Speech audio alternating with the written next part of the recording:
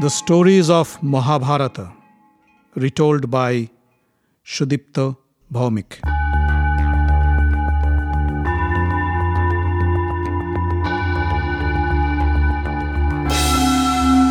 Welcome, dear friends, to another episode of The Stories of Mahabharata. In the last episode, we heard how Yudhishthir saved his brothers by answering the questions of Dharma, who came disguised as a crane.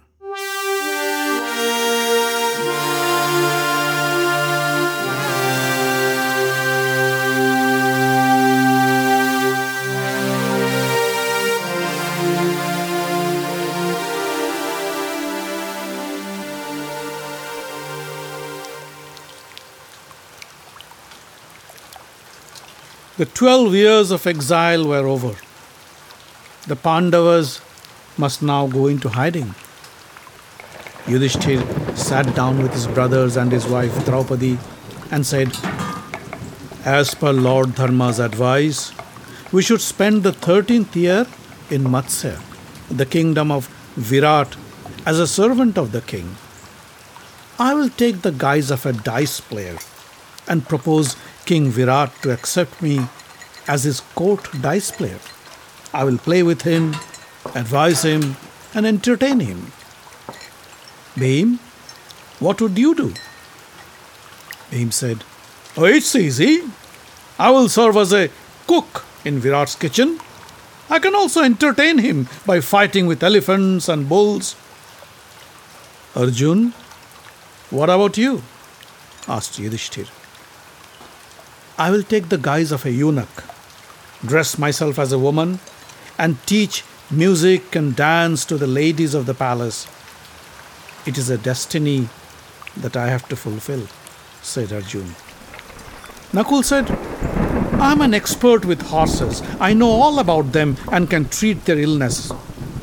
I will take refuge in King Virat's stable as his horsekeeper." Sahadev said, "I will be the caretaker of King Virat's cattle. I know how to take care of cows and I can serve him well."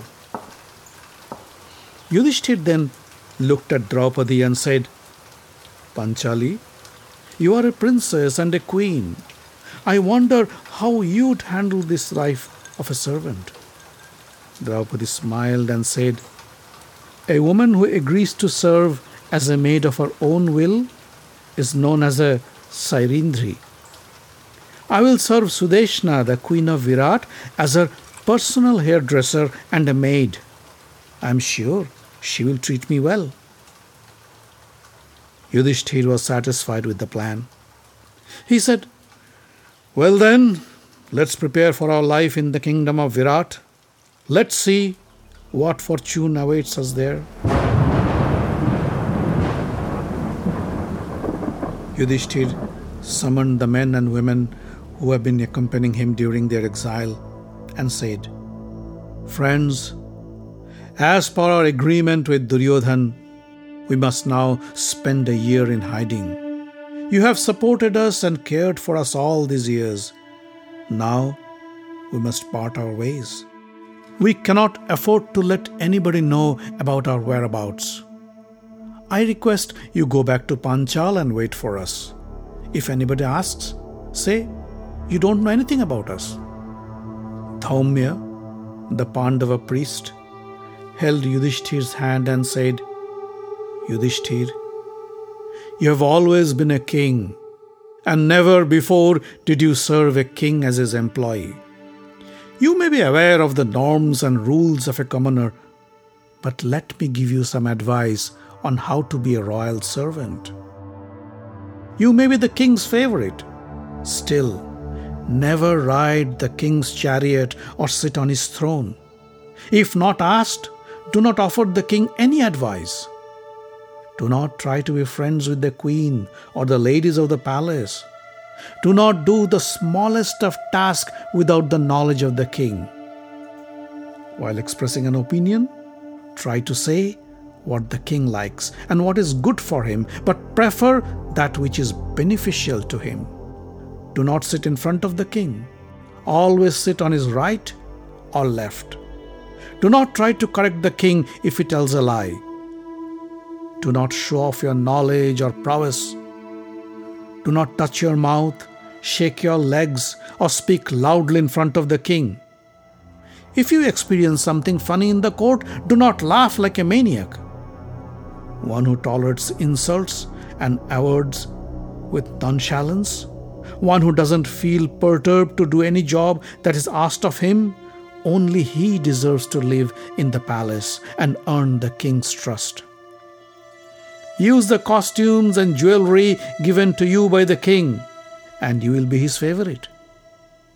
Yudhishthir, follow these rules for a year, and you will emerge from your exile a winner. Yudhishthir bowed to Dhaumya and said, "Thank you for your advice." Dhaumya blessed the Pandavas, mounted his chariot, and head towards Panchal, the kingdom of Drupad.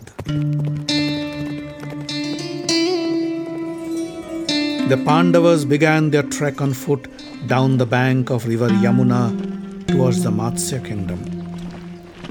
Walking through the perilous paths, through the mountains and forests, they arrived at the outskirts of the state of Matsya. The long journey has made them frail and weak. The sun tanned their skin. The harsh weather tattered their clothes. Long hair and beard covered their faces. It was hard to recognize them as the rulers of Indraprastha. If someone asked, they would introduce themselves as hunters. Before entering the capital city of Virat, Yudhishthir said, "If we entered the city with our weapons, people would be worried and concerned about our intentions. Most warriors know Arjun's Gandiv. They would recognize us the moment they see it." Arjun said, "You are right. We cannot carry our weapons into the city. I saw a huge sami tree on a hill near the cremation ground. We can hide our weapons in the tree and nobody would dare to touch them." The Pandavas went to the sami tree near the cremation ground and put down their weapons.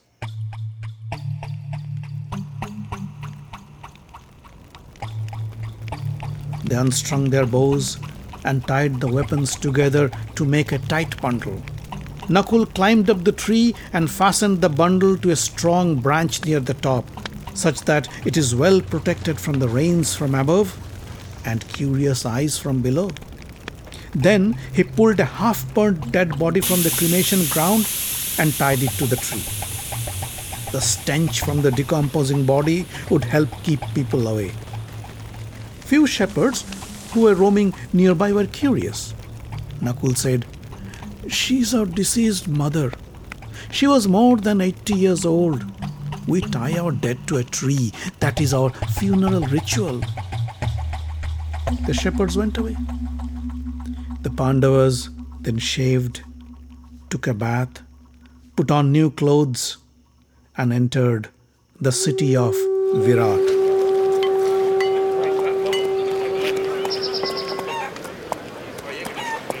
King Virat was enjoying his day in the court when a tall and handsome young man entered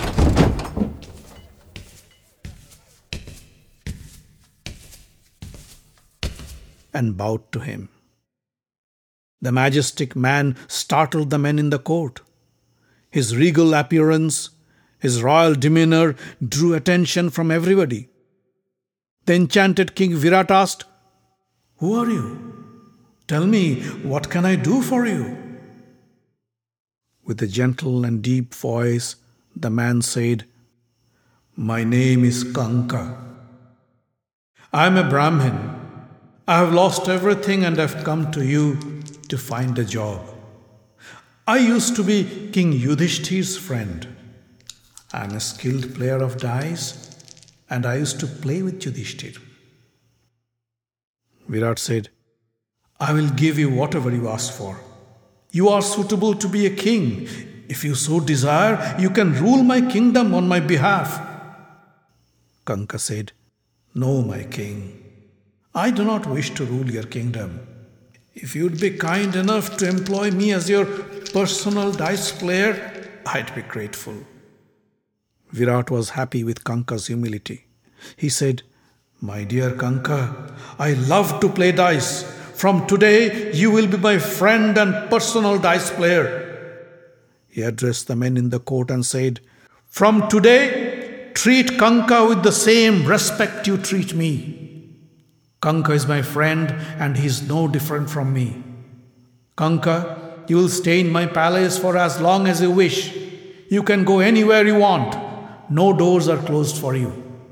If anybody shows any disrespect, let me know and I'll take the most severe action." Kanka bowed to Virat and said, "Thank you, my king. You are most kind." Virat held Kanka's hand and asked him to sit on the throne next to him. Thus, Yudhishthir found his place in the court of Virat as Kanka, the dice player. The next day, Bhim arrived in the court of Virat. He wore black garments and carried a bunch of cooking utensils in his hand. Bhim bowed before the king and said, "O king, I am Ballav, the cook. I can prepare delicious meals. I used to cook for King Yudhishthir, who loved my dishes. I am also skilled in wrestling and hand-to-hand combat. I can feed you with my cooking skills and entertain you as a fighter." Virat was moved by Bhim's stature and poise. He said, "From today, I employ you as the head chef of my kitchen."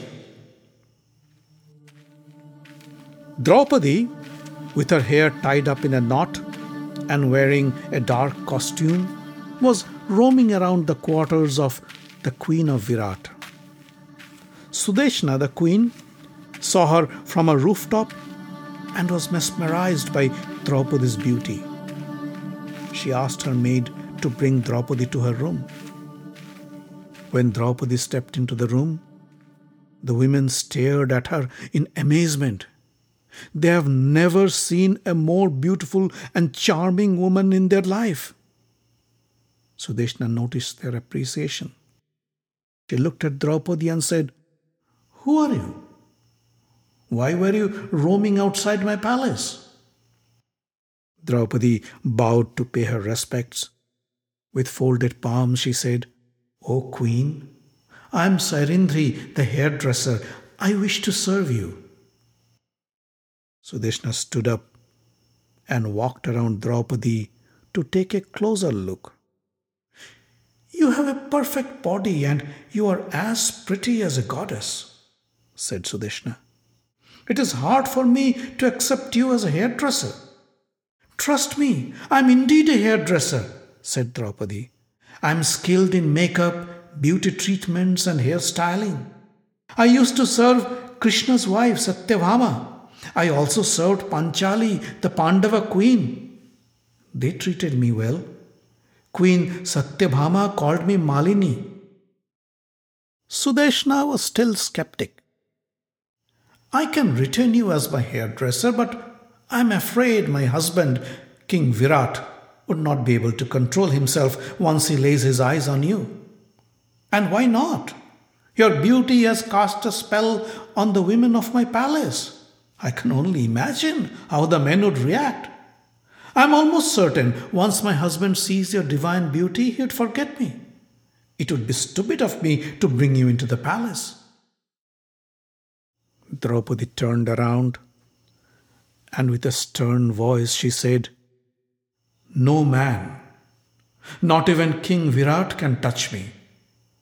I have 5 powerful Gandharva husbands and they always protect me. I am serving as a maid only to complete a penance. If a man lusts for me, he would die a painful death in the hands of my husbands the same night." Sudeshna held Draupadi's arm and said, "Sairindri, I will retain you as my hairdresser. I will make sure you are treated with respect. Welcome to my palace." Next came Sahadev to Virat's court and said, "I am Tantipal. I know all about cows and I take care of cows. I used to tend to the Pandavas' cattle, but I don't know where they are now. I'd be obliged if you would be kind enough to employ me in your cattle ranch. Virat said, Welcome to my kingdom, Tantibal. From today, I give you the responsibility of my cattle. I have millions of them and they are taken care of by thousands of cowherds. You will be their master. The following day, the men in Virat's court saw a tall, dark person enter the hall. Although the person looked like a man, he wore fine women's costume, golden jewelry, his long hair flowing down to his shoulders, and he walked with a feminine grace. It was Arjun, guised as a eunuch. The surprised king looked at him and said, Who are you? You have the stature of a handsome man, but you behave like a woman. I can imagine you as a warrior, but not as a woman. Arjun bowed down to Virat and said, O king, I am neither a man nor a woman. Fate has made me a eunuch, and maybe someday I will tell you my story. My name is Brihannala, and you may treat me as your son or your daughter.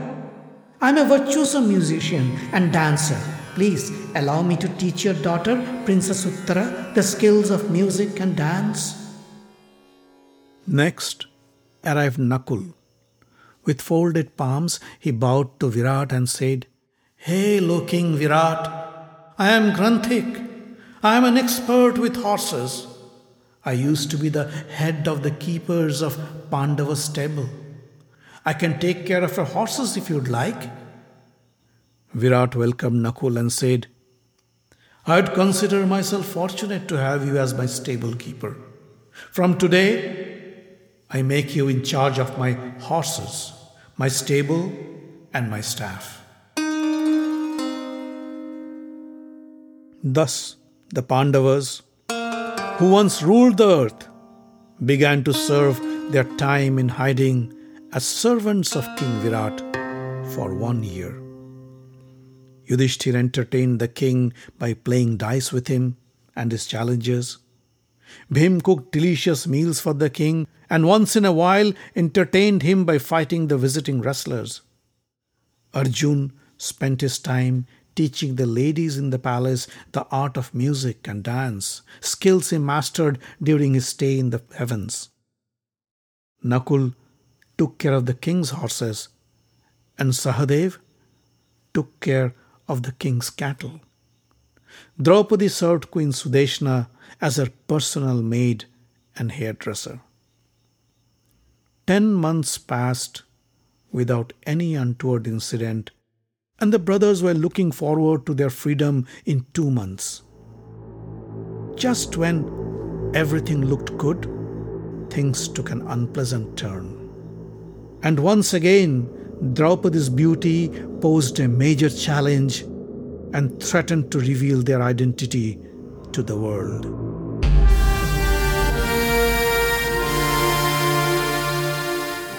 The Stories of Mahabharata is written, directed and told by Shudipta Bhawmik.